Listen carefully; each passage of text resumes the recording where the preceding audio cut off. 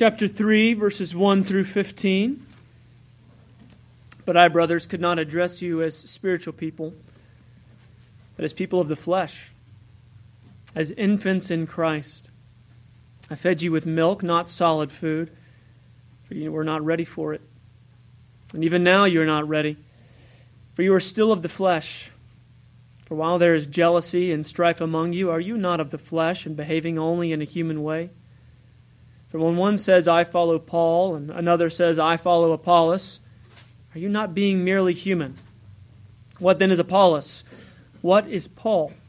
Servants through whom you believed, as the Lord assigned to each. I planted, Apollos watered, but God gave the growth. So neither he who plants nor he who waters is anything, but only God who gives the growth. He who plants, he who waters are one, and each will receive his wages according to his labor. For we are God's fellow workers. You are God's field, God's building. According to the grace of God given to me, like a skilled master builder, I laid a foundation, and someone else is building upon it. Let each one take care how he builds upon it. For no one can lay a foundation other than that which is laid, which is Jesus Christ. Now if anyone builds on the foundation with gold, silver, precious stones, wood, hay, straw, each one's work will become manifest. For the day will disclose it, because it will be revealed by fire, and the fire will test what sort of work each one has done. If the work that anyone has built on the foundation survives, he will receive a reward. If anyone's work is burned up, he will suffer loss, though he himself will be saved, but only as though through fire. Every word of God is perfect. Let his people bless his holy name. Have you ever seen one of those home renovation shows, and they go into one of those beautiful old homes, just wonderful architecture? Then you get to the kitchen, and mistakes were made. And it's usually this one problem. You begin to pry up this laminate, horrible, yellowed vinyl flooring. And you can go layer by layer. You've probably done this in homes, and you can tell the story. And there's the 80s yellow vinyl flooring. And you pry that up to see the beautiful avocado 70s vinyl laminate flooring. And you kind of go layer by layer and finally find that someone had put on top of 1920s quarter-sawn oak wood flooring all these horrific layers of terrible vinyl floor. Not only was it tacky and trendy, but it's a quality that wouldn't last. It's a massive shame to build on a foundation of such beauty and worth and skill and time with things that are ugly and valueless. It's the same way with the Corinthians, in a sense. Paul has come in to say, I have laid a foundation of Jesus Christ. You need to be really careful, now that you're in a building stage, of the types of things that you might want to put on top of this foundation. Because the letters I've been receiving, it doesn't look like you're making good choices. Looks like some of you have avocado laminate in your hand. And in this particular letter, Paul comes with his pry bar, wanting to take up some things that they've begun to lay down on the floor. It's a particularly important message to a church plant. Some body that's saying, what is it that we are doing here? It's a pretty pertinent question, right? Especially as I come in, I'm new here with you. What are we doing here? And what are we building here? Paul helps us, I think, in this text by kind of three key distinctions. If you like this sort of thing for following along, we'll look at three things. He is feeding them with milk, not solid food.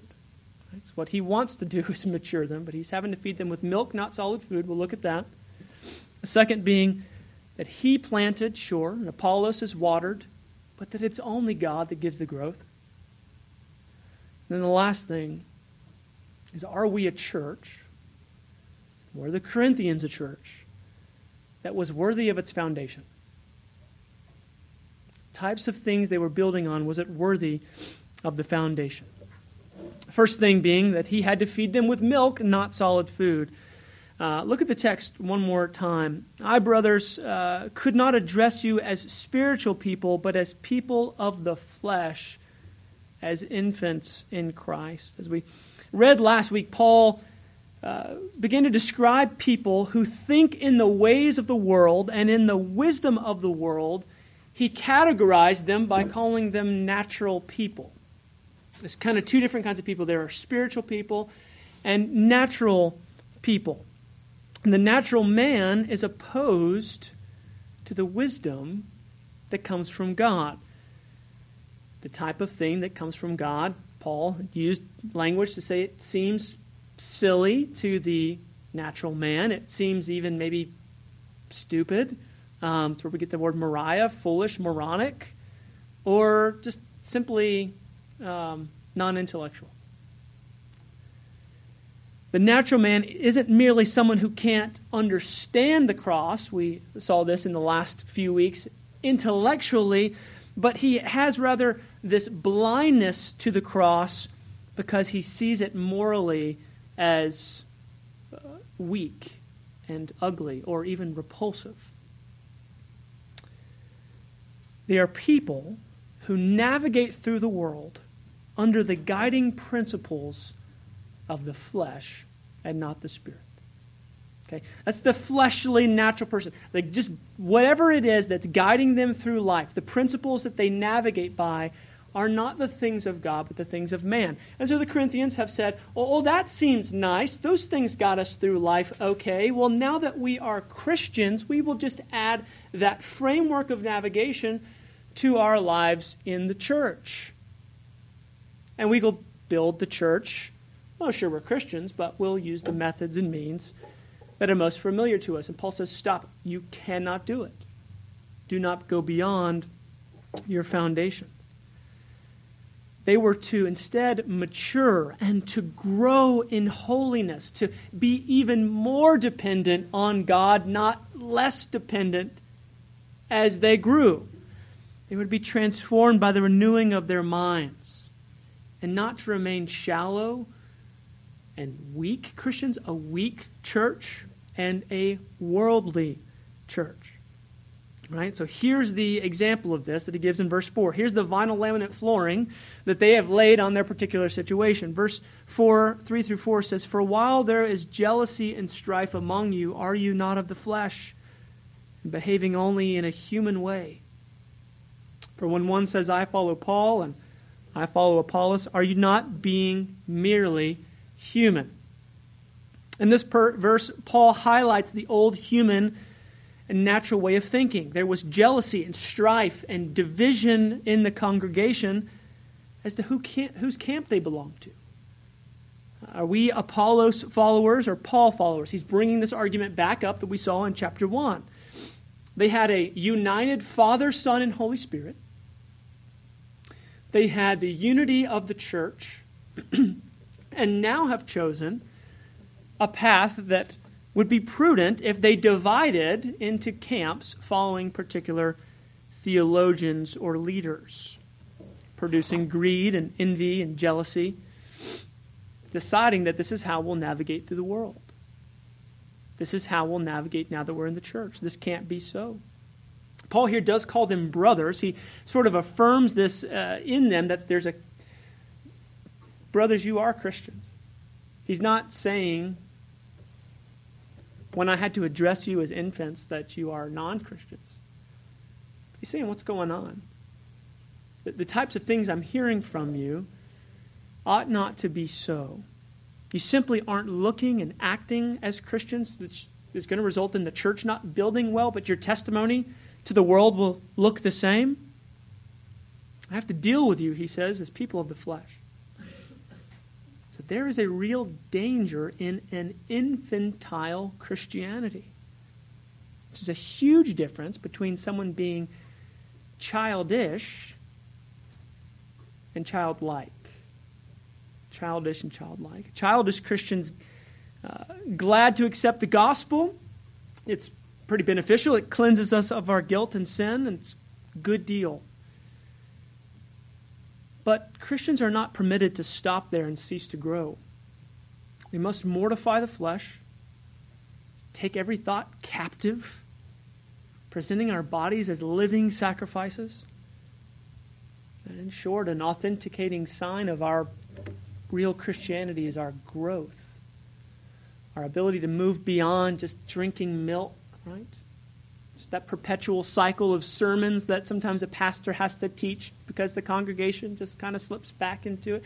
No, we need to see fruit and branches that are holding onto the vine and abiding and flourishing and growing and fortifying. And what that would probably produce is not a more independent people like the Corinthians are becoming. We want to separate ourselves and stand on our own theology or our own camps, our own likes, but a more dependent people. A people marked by prayer. If you're an independent person, you likely are not a person of prayer. Healthy Christians grow more dependent. We want more of the Word of God. We want more time in prayer. We want more time in fellowship. We seek out more accountability. We want more boasting to go to Christ. I want less of the flesh, to be honest. That's a great sign of a Christian. I want less of the flesh on me. I don't want more fighting and striving with brothers. I want less of that. I want much more peace in my life. Paul writes to the Galatians something very similar. He says in verse 3 of chapter 3, "Are you so foolish, Galatians? Having begun by the Spirit, are you now perfected by the flesh?" You see what he's saying there? It's a great work of grace. We would affirm that, being great, proper Reformed Christians.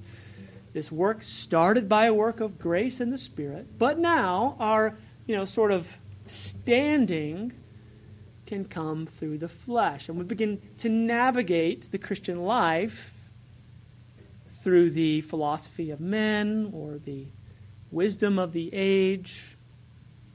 He says, no, don't graduate beyond the cross. Don't graduate. Instead, be a childlike Christian, someone who isn't growing, like I said, in self-sufficiency, but rather someone who is humbly becoming more and more childlike in their dependence on their Father. And like Paul, we're not going to be a better theologian than Paul. We should find ourselves echoing, my boast is in Christ. I come here to know nothing among you but Christ crucified. That is where my boast is that. So the first thing being, he had to feed them with milk and not solid food. Not solid food. Second thing, he says, I planted, Apollos watered, but it was God who gave the growth. I planted, Apollos watered, but God gave the growth. Again, when we're reminded about the specific divisions among the Corinthians, whoever Chloe's people were, from chapter 1, they were reporting to Paul that the Corinthians were fawning over their leaders and that factions had broken out among them. There was the Paul faction, the Apollos faction, the Peter faction, and then the most probably insufferable ones were that we just follow Christ. But Paul makes the point here not by saying who is Paul and who is Apollos. He says, what is Paul? What's a Paul? What's an Apollos? We are not evaluating ourselves and our credentials. He says, I am a tool. I am a servant in this congregation. I am here as a deacon to serve you in the name of Christ. And if you find that Christ has become insufficient for you, brothers, we've got problems. This can manifest itself in me a lot. I love books. I love theology. I want more of that, and I find it, just even a small symptom, not, again, to get into law and grace like we talked about in Sunday school, but I can find that what I want in a morning's quiet time is just some time with some good theology books and not the Word of God. Kind of continuing to buffer my knowledge and tools at my disposal as a pastor that I could use or drop into conversation, or maybe even with good intention to be helpful, and find that my prayer life grows colder and my love for the Word is secondary to my love of the things of the church. I want a dependence on Christ. I want to be a good theologian, which means that I should want Christ and know Christ and love Christ. And it can be a very, very subtle critique. We'll see it again in just a minute, but even the chapter to the churches early in Revelation saying, you've lost your first love. You lost your first love.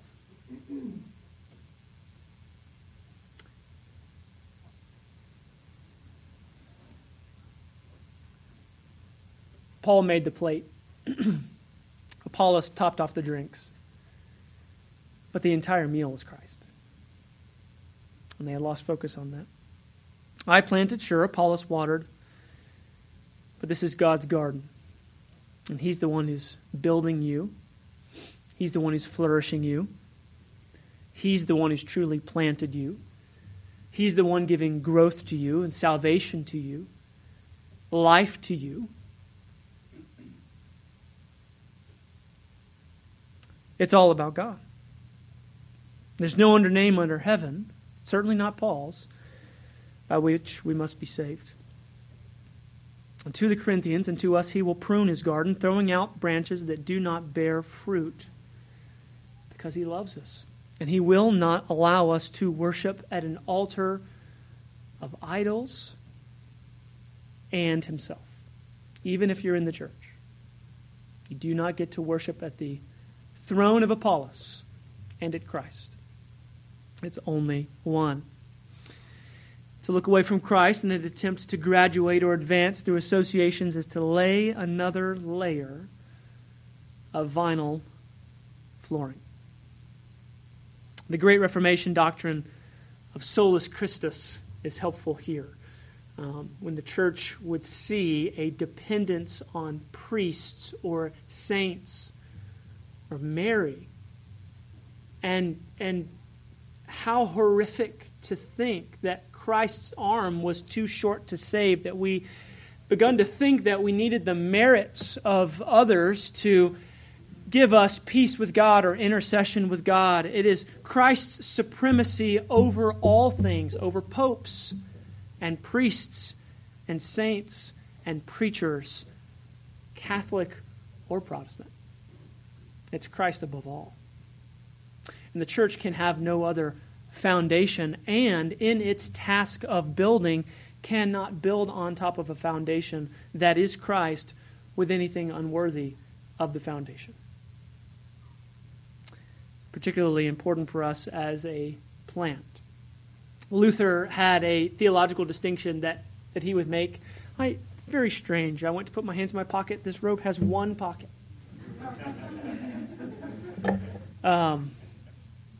He would distinguish between a theology of glory and a theology of the cross. And he would say that there is a way to do theology where it is about glory, man's standing, man's merit, man's relation to saints, man's stability.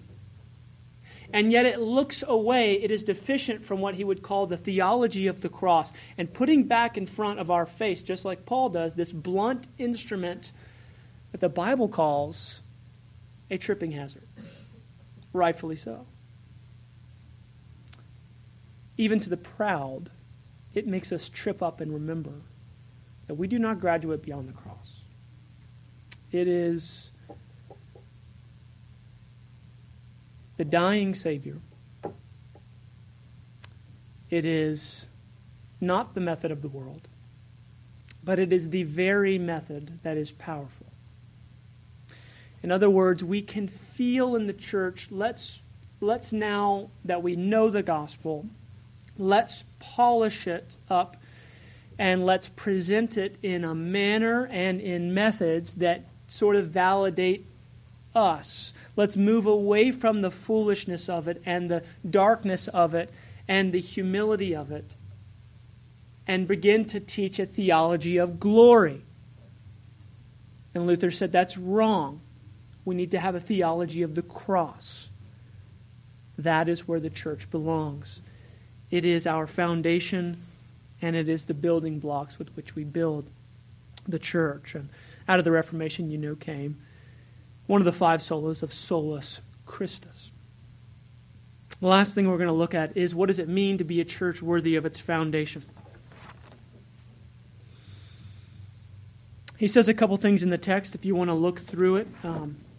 Verses 10 through 15. Actually, let me read it. It'll be where we spend the bulk of the rest of our time. According to the grace of God given to me, like a skilled master builder, I laid the foundation. Someone else is coming to build upon it.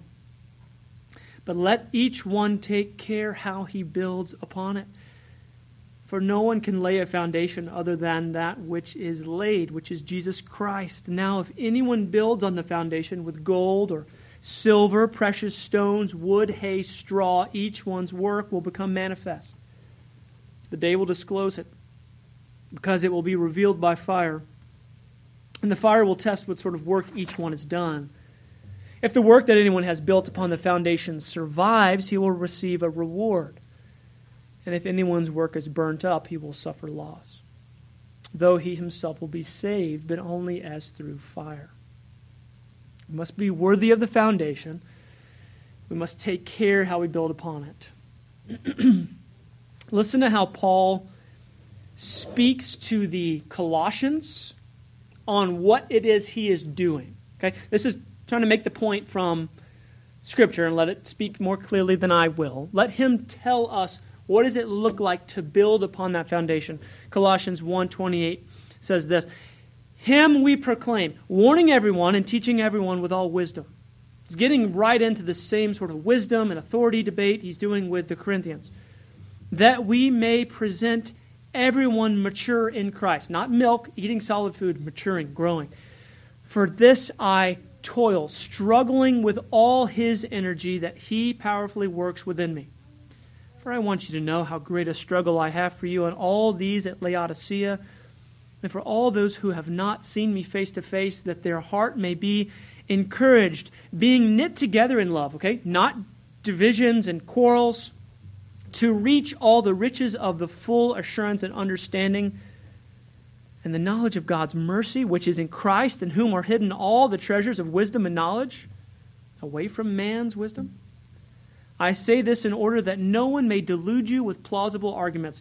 For though I am absent in the body, yet I am with you in spirit, rejoicing to see your good order and the firmness of your faith in Christ. That's what it looks like. It's a maturity, it's a growth, it's a unity, it's a health, it's a rejoicing in Christ, it's a mortification of the flesh, it's a growing in the wisdom of God, navigating not in the ways of the world anymore, but navigating life completely differently through the power of the Spirit and the wisdom of the Spirit. And he mentions another congregation in that text, how he's poring over and laboring to build not only the Colossians, but those in Laodicea. Here's a quote from Revelation 3. Let's check in on the Laodiceans and see what happened. I know your works. You're neither cold nor hot. Would that you were either cold or hot. So because you are lukewarm and neither hot nor cold, I will spit you out of my mouth. How are they building on the foundation which Paul set? For you say, I am rich. I've prospered. I need nothing. Not realizing that you are wretched, pitiable, poor, blind, and naked. I counsel you to buy from me gold refined by fire so that you may be rich, and white garments so that you may clothe yourself, and the shame of your nakedness may not be seen, and salve to anoint your eyes so that you may see. To those whom I love, I reprove and discipline, so be zealous and repent. It's easy. Even churches who had the preaching of an apostle to grow lukewarm. And the specific charge was to say, we've grown rich and self-sufficient. In like manner to the Ephesians in Revelation, he said that you have abandoned the love that you had at first. There are two dynamics here that I want us to pay attention to. What are we building upon this foundation, and what is the reward for our labor? Paul uses the imagery of building materials. He sort of moves away from the agricultural metaphor of the garden and the planting and the watering and moves over to an architectural set of imagery. And he says that he had laid, like a skilled master builder, I set the foundation of Christ before you. That's what was laid for the Corinthians. Whatever they need to attach as they mature and grow better be worthy of that foundation. It better be worthy of it. A day of judgment is going to come, and there are materials that will not hold up. You can build here, Corinthians, in gold and silver and precious gems. So when fire comes, right, the day of the Lord is what he speaks of it, the refining fire of a holy God, and it will be found to withstand the holiness of God and show itself to be refined and beautiful and structurally sound. And there are those materials that you can build on this church made of wood and hay and stubble. And brothers, it's not going to last. It reminds us of Jesus' story about those who build their foundation on the words of the Lord. Those who obey the words of the Lord is like a man. The man who trusts in the words of the Lord is like a man who went and built his house on a rock. And when the rains came and the storm came, the house stood the test because it was built on the words of God. But there is an ability to labor. You can build your church. You can put materials down, and you can spend year after year after year laying materials down that will not last. And you know what? It's another thing. You can buy cheap materials and build a pretty big church. Pretty popular church. Church that people are delighted to come to because it traffics in the wisdom that they're used to and has removed the uncomfortable theology of the cross. It traffics in man's ways and in man's wisdom. And you can surround yourself with personalities and lights and sounds and music or philosophy, buildings and budgets. But you have to be a church worthy of its foundation. The question primarily as we build Covenant of Grace, like the Corinthians, is not what do we like about this church, but does this church please God? Not does this church please me, but does this church please God? That is our one standard, to be worthy of the foundation. Cannot graduate beyond Christ. He calls us to follow him, and we must build as he built. And how did he build? What was his life like? What did he show the disciples? He was devoted to prayer, devoted to pursuing the broken and the lost, completely glorifying his Father at all times, declaring the cross, calling his disciples to take up their own cross. And in all of our ways, in everything that we do and build, we acknowledge him. This brings us to Paul's last comment on rewards, which is always an interesting dynamic in the text. Personally, maybe like many of you, I tend to think of, well, the rewards are sort of individual, and in heaven I might have some set of rewards. But that instantly brings up, like, am I going to have more than other people, and are people going to be closer to God than me, and what is that about? There might not be jealousy and sin there, but what is that? Let me suggest in this context something that I had never seen before that's a bit eye-opening. Talking about the structure of building and as a minister and who these ministers are and the responsibility that they have to build on this foundation. I think Paul gives us another clue in 1 Thessalonians chapter 2, verse 19. He says it this way. He says it this way, "For what is our hope and joy or crown of boasting before our Lord Jesus Christ at the day of his coming? Is it not you? For you are our glory and our joy."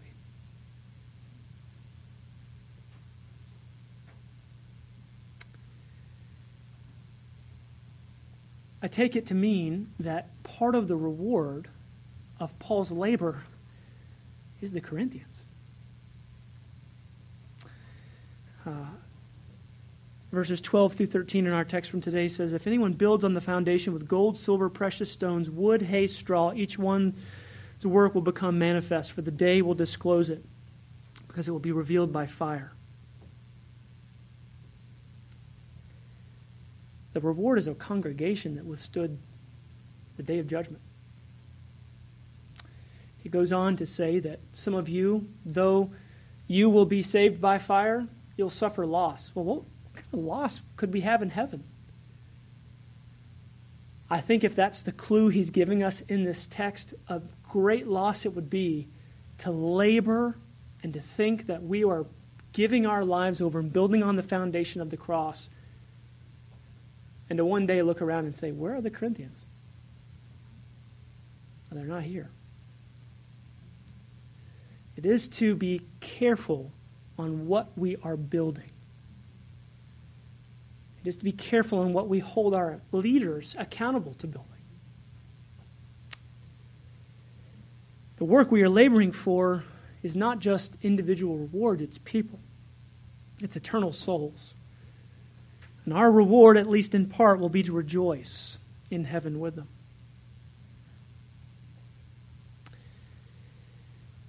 Let's close this way. What might it look for us to build well? So if we say, okay, I get it.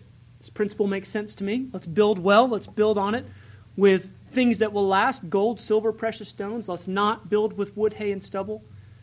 I could give examples and things that I would think to build on, but Paul says it so beautifully and concisely to the Colossians. Listen to this. He says, okay, congregation, you're going to build well? Here you go. Put on then as God's chosen one, holy and beloved, compassionate hearts. Kindness, humility, meekness, patience, bearing with one another, and if anyone has a complaint against one another, forgive one another. As the Lord has forgiven you, so you must also forgive. And above all these things, put on love, which binds everything together in perfect harmony. And let the peace of Christ rule. It's a really important word as he contrasts the rule with the Corinthians' form of rule, opposed to a worldly rule. Let Christ rule in your hearts, to which indeed you were called in one body. Be thankful. Let the word of Christ dwell in you richly, teaching, admonishing one another in all wisdom, singing psalms and hymns and spiritual songs with thanksgiving in your hearts to God. And whatever you do, in word or deed, do everything in the name of the Lord Jesus, giving thanks to God the Father through him.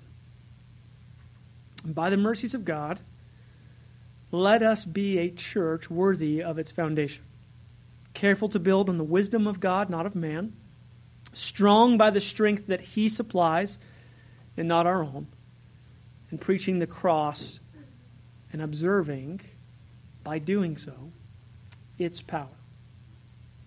Our power comes from the cross.